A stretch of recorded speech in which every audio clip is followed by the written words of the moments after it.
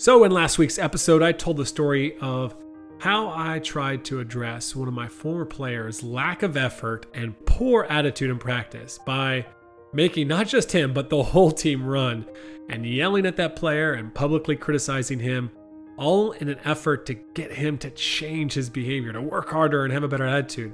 But the truth is, he didn't. He didn't change.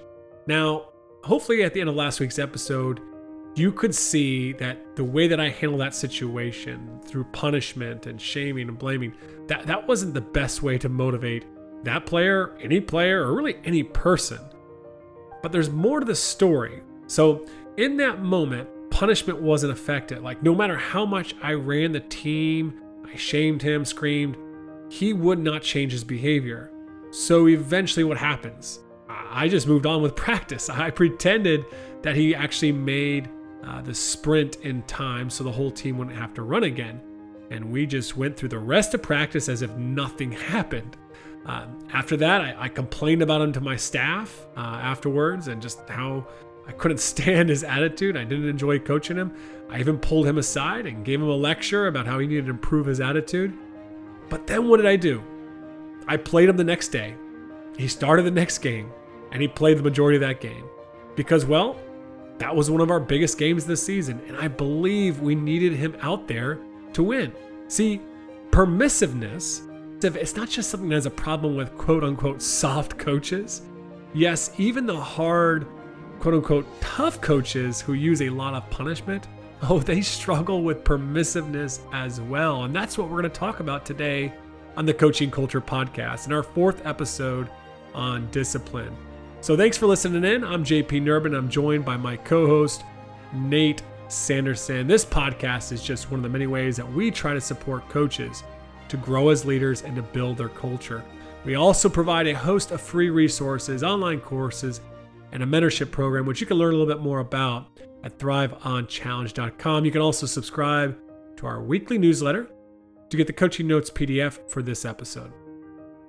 Well, JP, last week on the podcast, we followed up our conversation with Dr. Jane Nelson, talking about discipline, particularly from the angle of looking at the use of punishment to get our players to comply to our standards or to get the behaviors that we want in practices or games. This week, we want to look at a different perspective of discipline, and that is talking a little bit about permissiveness. It's the other end of the spectrum. Rather than jumping all over a player when they do something wrong, how much latitude and freedom do we give players before we step in to enforce our standards? And as you and I were talking a little bit off air about this, I was reminded of The Last Dance and thinking about the way that Phil Jackson interacted with his team. And granted, he's working with professional athletes.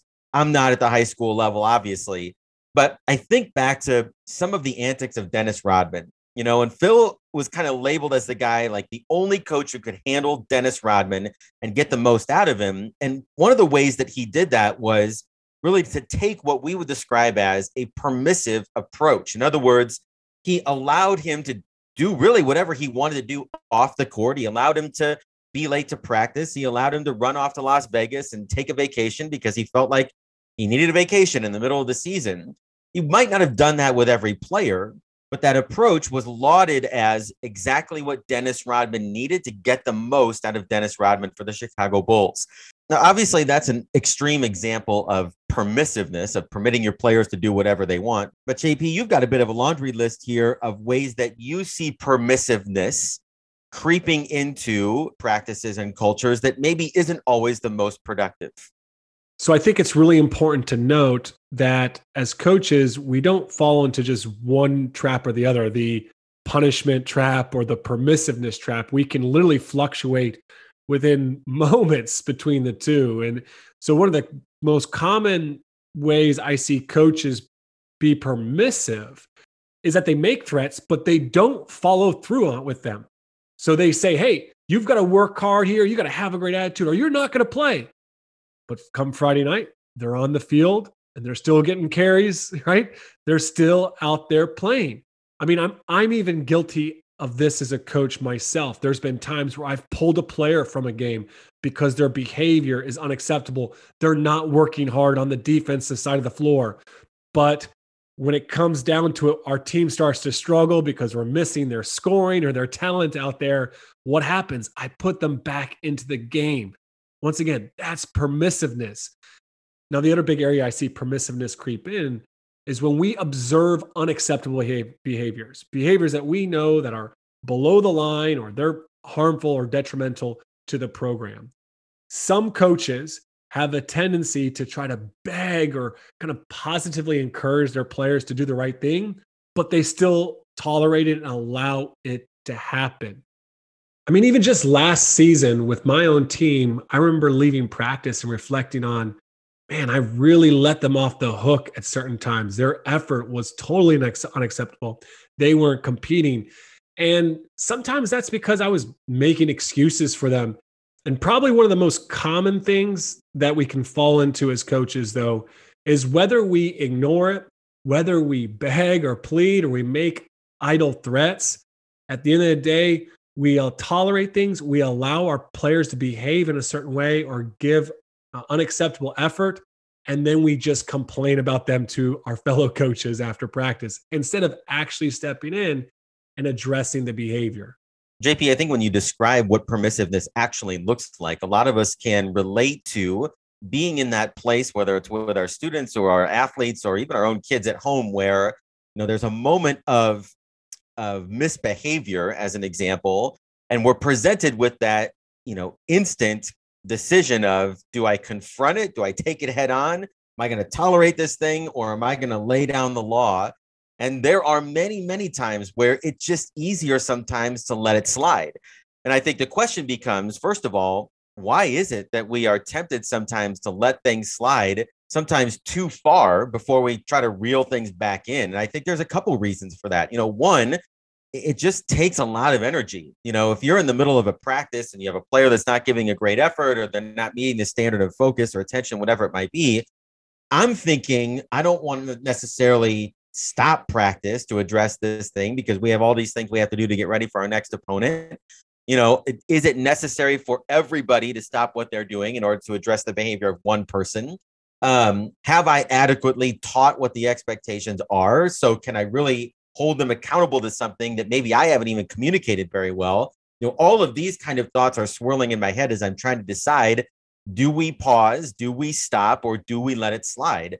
And I think there's lots of other reasons, that sometimes coaches will be afraid that if they continually rein things in or they continually confront behavior, that they might lose the trust or the respect or the relationship that they have with their players. And that can, sometimes be a real fear as well.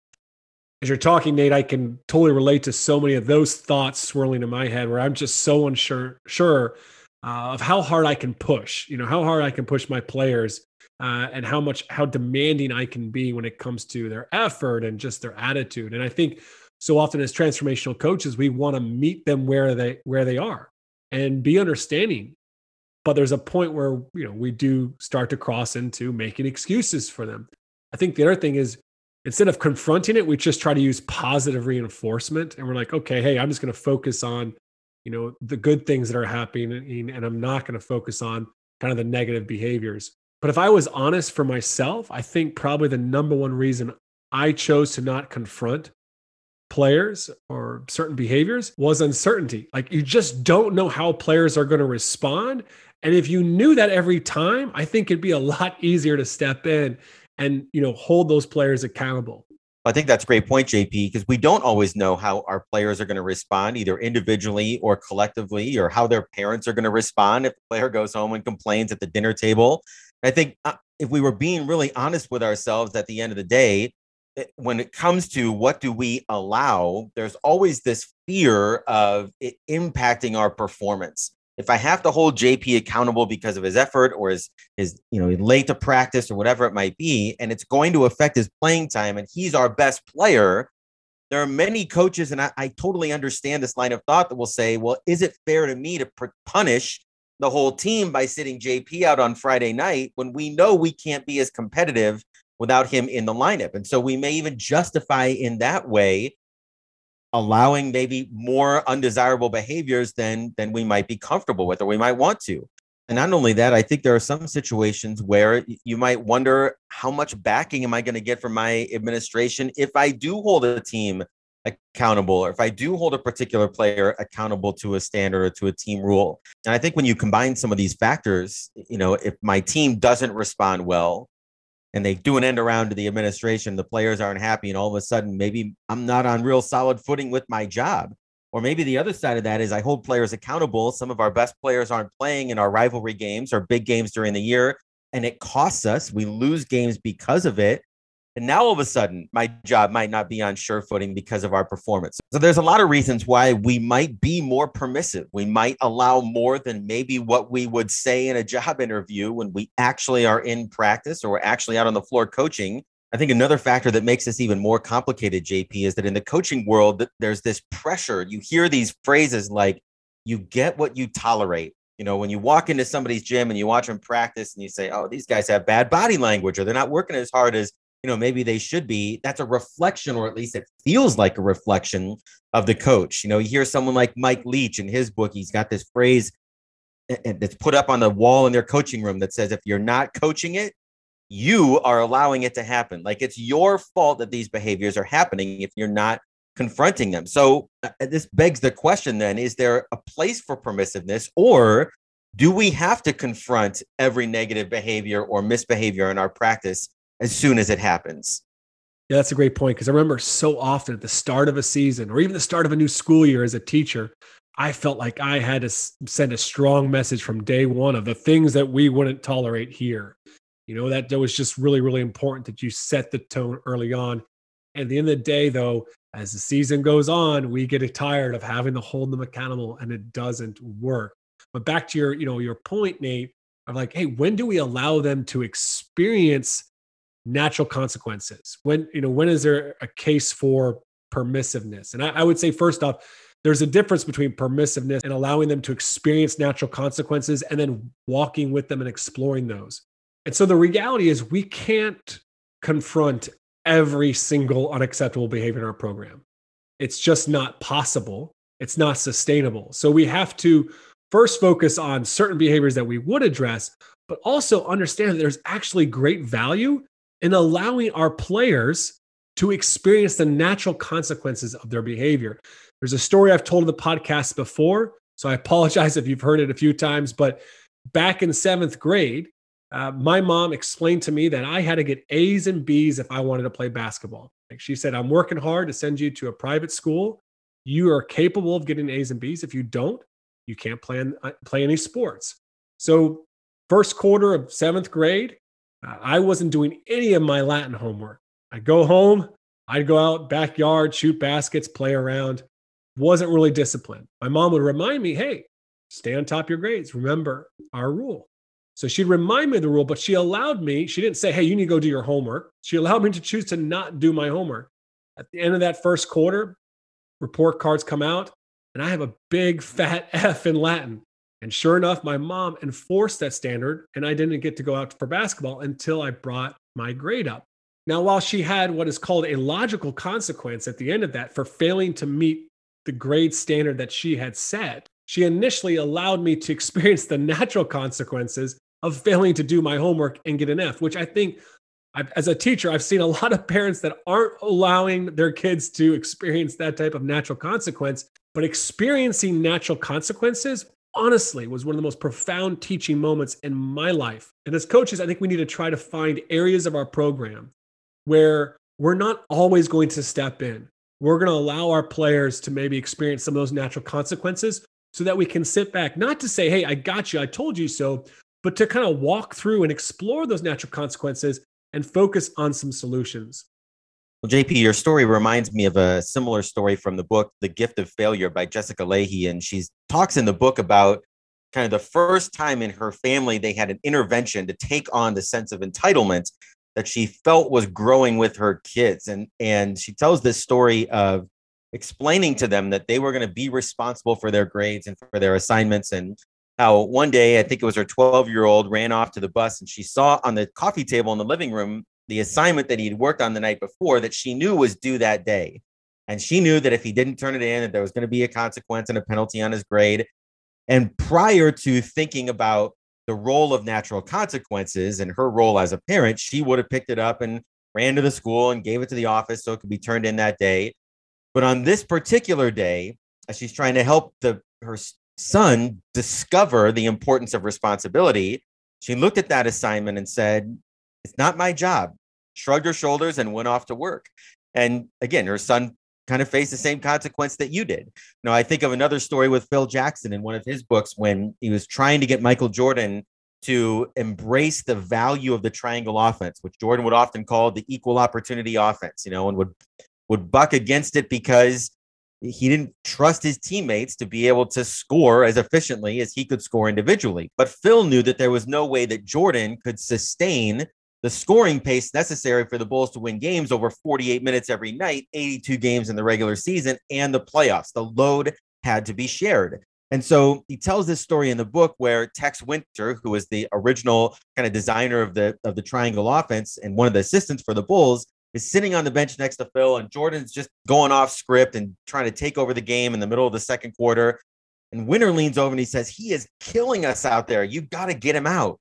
And Phil just turns to him and says, "Just let him die," and kind of leans back, lets it go. Jordan runs out of gas. They lose the game, but he wanted it to be a lesson, and not just a lesson where he could come back and say, "See, I told you so," but now it's a lesson that prompts a conversation. Why didn't that work? And I think too often as coaches, we're afraid to be able to allow our players or our teams to experience some failure to create a little bit more validity to the conversation that we want to have about their execution or their effort, their preparation, or whatever it might be, where they're never really going to understand until they experience a way that doesn't work. And that can be a hard place for coaches to give them the latitude and enough rope to fail in order to draw out what's best and what they can learn from that experience. Yeah, and sometimes these natural consequences, they don't even have to be like big things. They could be small things. I remember I spent, years picking up jerseys in the locker room and putting them in the washing machine after practice. And finally I said, "I'm done with it." I told the players, "Listen, if you don't get your jersey into the washing machine before I leave, it's just not going to get washed." And so every time I'd leave the gym, I'd turn on the washer and put the detergent in, I'd shut it, and I would head out the door. I'd see a few jerseys laying on the ground, decide not to do anything finally about it. Next day, I still remember one player came in and said, "Coach, you didn't wash my jersey." I said, "It's not my job."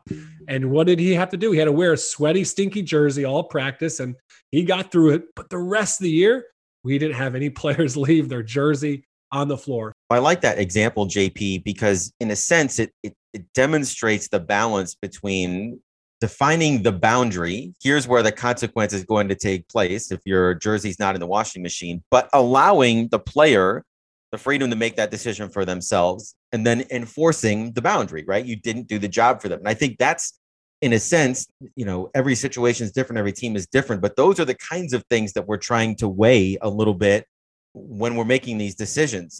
I think another thing we've talked a lot about on the podcast is the value of restorative discipline or restorative consequences, where rather than just use a punishment and say, if you do this, XYZ happens to you, we've tried to encourage coaches to be creative in ways that when they are disciplining a player and they are thinking of a consequence, they're doing it not only to protect the culture, but also to restore that person's value or that person's belonging in the group if they violated one of the team's norms. But I think sometimes even that can be seen as being too permissive. And that's because we often expect there to be a penalty. Like we want people to pay the price for their behavior.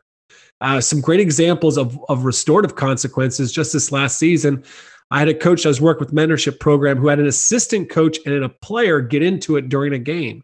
That assistant coach wanted justice. He wanted that player to run until he dropped the next day. But instead, the coach was creative and came up with a solution, which was they would go out to lunch together. They'd go grab lunch together and they would reconnect. Now, some people might sit back and say, well, that's not a consequence, right? He's not paying the price for his, talking back to the coach and being disrespectful. He needs to pay a price. But that doesn't fix the real problem. So they focused on a solution, which was there was a rupture in the relationship. And the player and the coach needed to spend some time to mend that bridge. Another tactic, JP, that we've talked a lot about on the podcast and work with the coaches in our mentorship program on is that the idea of progressive consequences. And if we could go back to your example of your mother, she kind of set one clear standard. You have to have an A or a B, but at the end of the quarter, giving you 9 weeks to kind of figure that out. And then there was a huge consequence if you weren't able to, meet that standard. I think other parents, other coaches might think, well, what about having checkpoints along the way? Could you use a similar approach? Here's the expectation. Here's the consequence if it's not met, and then give the student or give the player the freedom to do whatever they need to do in order to meet that standard.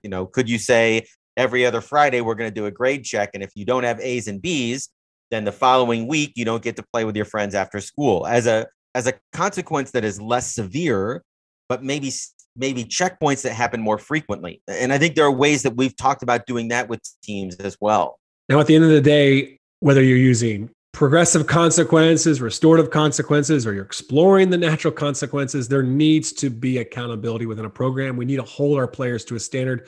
Actually, not just hold them to a standard. We need to continuously be trying to raise the standards in our program. So then the question is, well, where do we focus? Where do we focus our attention? Which areas, which behaviors? And I would encourage coaches to think about this in two ways. One is that you got to find some non-negotiables. Like, what are 2, 3 really important things for you as a coach that you need within the environment for you to effectively lead your team? And so for me, my non-negotiables are, I need players on time, I need players to listen, and I need players to not complain. Because if we have those 3 things, if people show up late, or if people are complaining or they're not listening, it's going to really be disruptive to the environment. And I'm not going to be effective as a coach. The players and the program are not going to be effective within that practice to be able to be engaged and be at their best and learn. So you need to know your non-negotiables. Once again, it's a small list. It's not 10 different items there. We try to really focus on 2, 3, or 4 things. The next area that I really try to encourage coaches to work with their teams is to set some team standards. And these are not, once again, a huge list of 10, 20 different things. Really try to focus on 5 things, 5 areas of relevant behaviors, that are relevant to areas that they maybe struggle as a team that they need to focus on if they want to achieve their goals that season. And so by having the players kind of establish some team standards, they're able to focus themselves and agree upon, hey, these are areas we want to be held accountable to. And you can even have that conversation around how they could be held accountable. What will be the consequences of failing to meet those standards? And so if you just have those things in place, you've kind of started your season with some guidance on, hey, these are the areas that we're really going to try to move the needle within our program when it comes to the standards and the behaviors. And this leaves you, the coach, not trying to have to enforce every single behavior or thing that doesn't go right in practice or in games or wherever.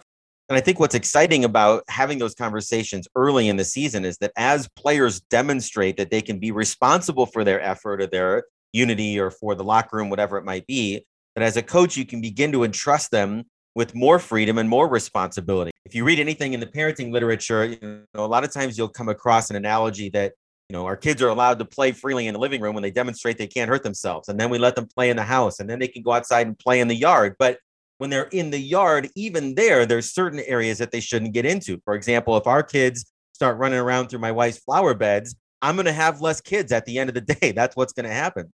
And in a sense, what we're doing is we're providing the boundaries. You got to stay in the yard and the non-negotiables. You can do whatever you want when you're out there, but don't run through the flower beds. Don't kick the ball in the flower bed. Don't make the dogs go in the flower bed. And it's really what you're describing here is the combination of agreed upon boundaries with a few non-negotiables in that area, and then allowing your team the freedom to explore and to play and to learn in that environment. Now, I want to kind of tie back what we're talking about here to an earlier point, which was that fear of the loss of relationship or damage to the relationship where, the player or players, kind of disconnect from us because we hold them to a standard. And I think if we are establishing standards up front, team standards, non-negotiables, then the player is much less likely to respond in a negative way if they've had input into the standards because they understand the very purpose and why they're so beneficial. Now, there's no guarantees in that, but I think it's important to know that if we really want to truly have meaningful relationships with our players, that we have to hold them to a standard. If we don't hold them to a standard, if we don't challenge them on certain behaviors that are harmful to them and other people in the team, then honestly, those relationships will only go so far. Well, and there's one other thing I'd add to that too, JP, is that it doesn't have to be framed in the sense of it's the standard or the relationship. Oftentimes, though those conversations can be difficult, they can enhance the relationship with that player as you're walking with them through whatever the situation or the decisions that they've made that have kind of put them in that place. And when done correctly, and again, Dr. Jane Nelson talked about this on the podcast the last couple of weeks about the idea of firmness. That's the role of the coach, but walking with them in kindness, right, to support the human being. And I think that can be an opportunity to grow the relationship, although it may not be comfortable and certainly is going to require some emotional energy and some time and some investment in being able to navigate it successfully. At the end of the day, JP, when we look at the issue of discipline, whether it's when and how to use threat and punishment and consequence, or it's how much freedom do I give to our players, this is one of the hardest parts of coaching. I don't care how long you've been doing it, I don't care how great your culture is. It's one of the most challenging because in so many ways, every situation is unique. Every player is different. Relationship with every player is different. The parent dynamic is different. The administration dynamic is different. There's all these different variables that have to go into our calculus when we're trying to figure out when to confront, when to hold a standard, when to let something slide, and how to navigate your team through those challenges. I think what we want to leave coaches with here this week is it's worth your energy and your time and your investment to bring everybody to the table and to have the conversations that you described, JP, with your team and with your coaching staff. And the goal is not so that players can do whatever they want or that they'll always do whatever you want, but it's finding that common place where this is what we want.